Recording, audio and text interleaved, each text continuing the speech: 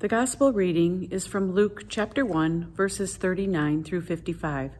As Luke tells it, the Christmas story revolves around two miraculous births, Jesus born to the young couple Mary and Joseph, and John the Baptist to the old couple Elizabeth and Zechariah. Both pregnancies are announced by angels. Zechariah, a priest in the temple, is the first to be visited with the news of his imminent and improbable parenthood. In response, pregnant Elizabeth goes into seclusion, and Zechariah doesn't speak until the birth. 6 months after visiting Zechariah, the angel appears to Mary and offers Elizabeth's unlikely pregnancy as proof of Mary's own. So Mary sets out to visit Elizabeth and see for herself. Our reading for today narrates the interaction when the two soon-to-be mothers meet. Verse 42 and on are poetry, and Mary's portion, scholars agree, is meant to be sung. Here's the reading. In those days, Mary set out and went with haste to a Judean town in the hill country, where she entered the house of Zechariah and greeted Elizabeth. When Elizabeth heard Mary's greeting, the child leaped in her womb, and Elizabeth was filled with the Holy Spirit, and exclaimed with a loud cry, "Blessed are you among women, and blessed is the fruit of your womb. And why has this happened to me, that the mother of my Lord comes to me? For as soon as I heard the sound of your greeting, the child in my womb leaped for joy. And blessed is she who believed that there would be a fulfillment of what was spoken to her by the Lord." And Mary said, "My soul magnifies the Lord, and my spirit rejoices in God my Savior, for he has looked with favor on the lowliness of his servant. Surely from now on, all generations will call me blessed. For the Mighty One has done great things for me, and holy is his name. His mercy is for those who fear him from generation to generation. He has shown strength with his arm. He has scattered the proud in the thoughts of their hearts. He has brought down the powerful from their thrones and lifted up the lowly. He has filled the hungry with good things and sent the rich away empty. He has helped his servant Israel in remembrance of his mercy, according to the promise he made to our ancestors, to Abraham and to his descendants forever." The Gospel of the Lord. Thank you, Nancy, for that reading and text intro. All right, friends, if the Christmas story was a musical. If the Christmas story was a musical, it would start with an overture, right? It would be a medley of all of the prophecies sung throughout the ages that kind of make their way into the story. So from Micah, "Out of you, O Bethlehem, will come a leader to shepherd my people." From Isaiah, "The virgin will conceive a child, and they shall name him Emmanuel." And people will come from all over to worship him, bringing gifts of gold and frankincense and myrrh. From Samuel, "He will bring down the powerful, he will raise up the poor, he will fill the hungry with good things." And these prophecies, these well-known melodies, they would keep popping up throughout the play, weaving in and out, giving a sense of destiny, completion, and cohesion to the unfolding drama. Now, after the overture, then you'd have an opener, right? And the opener, this is the number that sets the tone and introduces the main characters. So we would have Elizabeth, too old to have a baby, Mary, too young to have a baby, Elizabeth's husband, the priest, the long-suffering priest, Zechariah, and then Joseph, who is the reluctant and wronged accomplice in all of this. And that first musical number, it sets the scene. So picture the opener bell from Beauty and the Beast, right? So maybe they're walking the streets of town, heads are popping out of windows, there's vendors on the street selling incense and sacrificial offerings for the temple. People are going here and there to shop, pray, gossip, and then each of those four main characters, they would each have a little solo. So Zechariah, for him, every day is the same. He has long ago given up hope of any change. And Elizabeth, she is just trying to make the best of a life that is way too much duty and not enough joy. And then you have Mary and Joseph, who are preparing for this marriage that they are not at all sure about. And none of the four of them having any idea that their life might hold more than what they can see right now. And as those four sing, meanwhile, the chorus is swirling around them. They're praying outside of Zechariah's temple. They're pitying Elizabeth. They're tut-tutting and turning up their noses at Mary and Joseph. But then the bridge. Angels appear, To Zechariah, you will have joy. To Mary, you will bear Christ. Key change. The chorus response in the final verse, Zechariah is struck dumb for doubting the angel. Mary says she is in. And then after one final climactic chorus, the lights go down on all their astonished faces. Whoa. What a start, hey? And the show is just getting started. Because after that overture and opener, this is where I think a comedic piece would go. And it would be kind of in the style of, you know that trope in musical theater, like where the main character is arriving to a familiar haunt. So like think of Oliver meeting the street gang of boys for the first time, or in Hamilton, when Hamilton and Burr go to the bar and we meet the rest of the guys. This is like the song where you meet more of the crew and the plot deepens, right? So like in this case, maybe it's Zechariah going back to the temple, where he serves as the priest. But except in this one, Zechariah can't speak.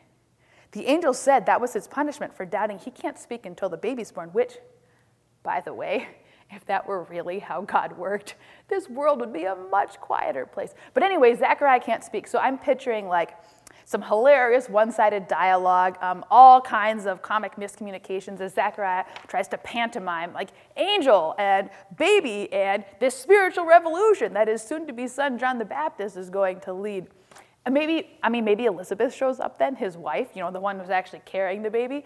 And I don't know if her character would be like disgusted with Zechariah for getting himself into this position, or like overjoyed to finally have airtime thanks to his silence. But I think there's a lot to work with there. So then, after that piece, this is probably where the intermission would go. And after the intermission, of course, you need like a light, plotless Act 2 opener because, you know, not everyone's back in their seats yet from admission. So, you know, like all secondary characters, light, dance heavy. Maybe it's the angels, like doing some heavenly hijinks up there. But after that, music would slow, lights would dim, and we would cut to Elizabeth. And this is where we would get the classic ballad, Elizabeth's story, because it's her longing, her fear, these warring desires in her, both to rejoice and to protect her heart against possible disappointment. Because she's probably been down this road before, right? So many of us have, waiting, disappointment, loss after loss after loss, trying somehow to hope and to not hope all at the same time, to figure out like what to pursue and what to accept is just so hard. And so when she finds out that she's pregnant, and maybe pregnant again, she just steps away from the world.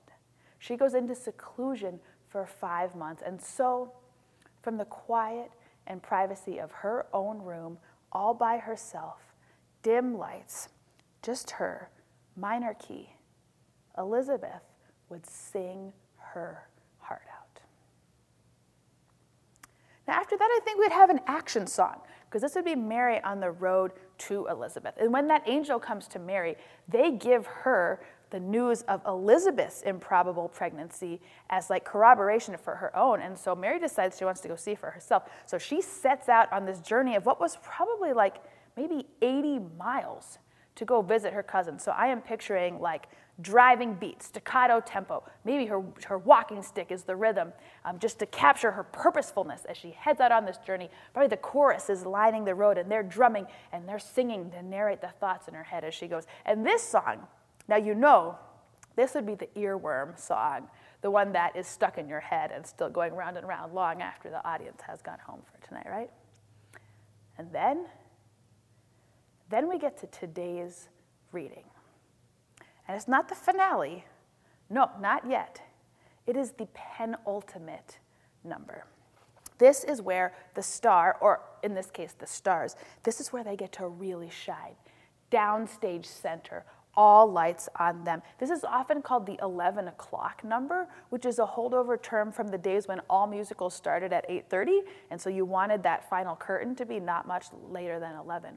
And so this song, this is always like the height and the most intense emotional piece on the character arc. So like think Rose's turn from Gypsy. Think I've grown accustomed to her face from My Fair Lady. Think if he walked into my life from Mame. That is the style and the sound of our reading for today. Because for Elizabeth, this is her decision to trust again, even after being hurt so many times. To believe that her story is not over, that God is doing a new thing, that she can claim her joy, even though everyone around her says she doesn't deserve it.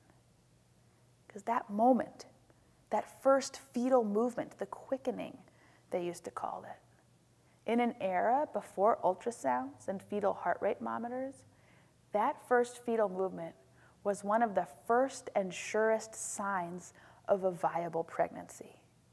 And back in Bible times, they believed that that was the moment, not before, that was the moment when the soul entered the body. So this is the first moment where Elizabeth understands herself to be carrying a living, ensouled child.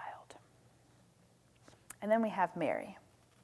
And Mary, she finds herself thrust into a spotlight, not at all of her own choosing. And so this song is the moment where she steps into that role with a grace and a grit to which we might all aspire. She sings this song, and like all poetic license and all sermon stuff aside, scholars do agree that her words are a song, like these are lyrics. And so she sings this song, and it is a song patterned on the songs of her ancestors. This is patterned after the song that her foremother Miriam sings after the crossing of the Red Sea. Miriam, the ancestor after whom Mary is named. It's patterned after the song that Hannah sings in 1 Samuel after the birth of her firstborn. It's the song that Deborah sings in Judges after she leads a successful military campaign against the Canaanites. The song Judith sings in the Apocrypha after defeating the Assyrians. This is the song that has been sung throughout the ages by people who have the audacity to believe that the way things are now is not the way things have to be. It's a song of revolution. It is a song about how the coming of God's presence here on earth is marked by a tidal wave of justice, freedom by those who have none, abundance for those who have gone without, power for those to whom it has been denied, and a big in-your-face reckoning for all of us who take advantage of our fellow human beings. It is a song of revolution, and it is a song that is sung by those who are willing to fight to make that dream come true, and it's a song that Mary is going to teach to the child growing within her, and she is going to raise him to sing this song and live this song with the same fierceness that she herself does. Whew. Merry Christmas, hey? My goodness, what a scripture. What a word. It's a truly show-stopping 11 o'clock number. But this is not the finale, remember? Oh no, that final number, that's actually coming up here soon. And if you listen closely, you might even be able to hear all of those kids rustling into nativity costumes, getting ready to share with us the greatest story ever told. But what about you? And what about your life? If your life were a musical, which act would you be in right now? First act, second act, intermission? Which character would you be? Would you be the lead role? Do you like the spotlight? Do you prefer to hang back, be in the chorus? Would you be the faithful sidekick, the wise sage, the comedic relief? And which song are you in right now? Are you in the opener and New Beginnings? Are you in an action, action, action? Are you in a ballad of longing right now in your life? Or maybe you're in your own 11 o'clock number, a time of revelation and resolution to what God is calling you to do next. So friends, wherever you are, please remember this.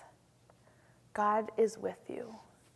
And not necessarily like directing the show that is your life, not necessarily choreographing the steps or even writing the script, because for better or for worse, our God just seems to give us like kind of a scary amount of freedom to do with this life what we will.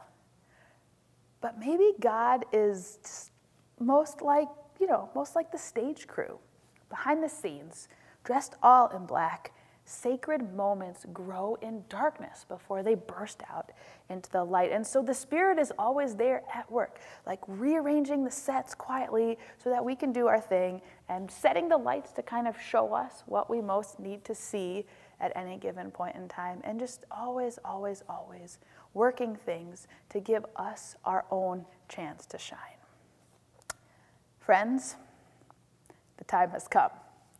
Today's grand finale, presented by a star-studded cast of Unity young folks. They came together last year in a year like no other, in a time when we needed this story, maybe more than we had ever needed it before, and they told it with all their heart and soul. So as you hear them tell it, and as you go through the own musical drama that is your own life, just remember that God is here, our ever-present stage crew, working things behind the scenes to bless us and bless us and bless us through every song, every transition, every number, until that final curtain call, and even then, maybe an encore. Amen.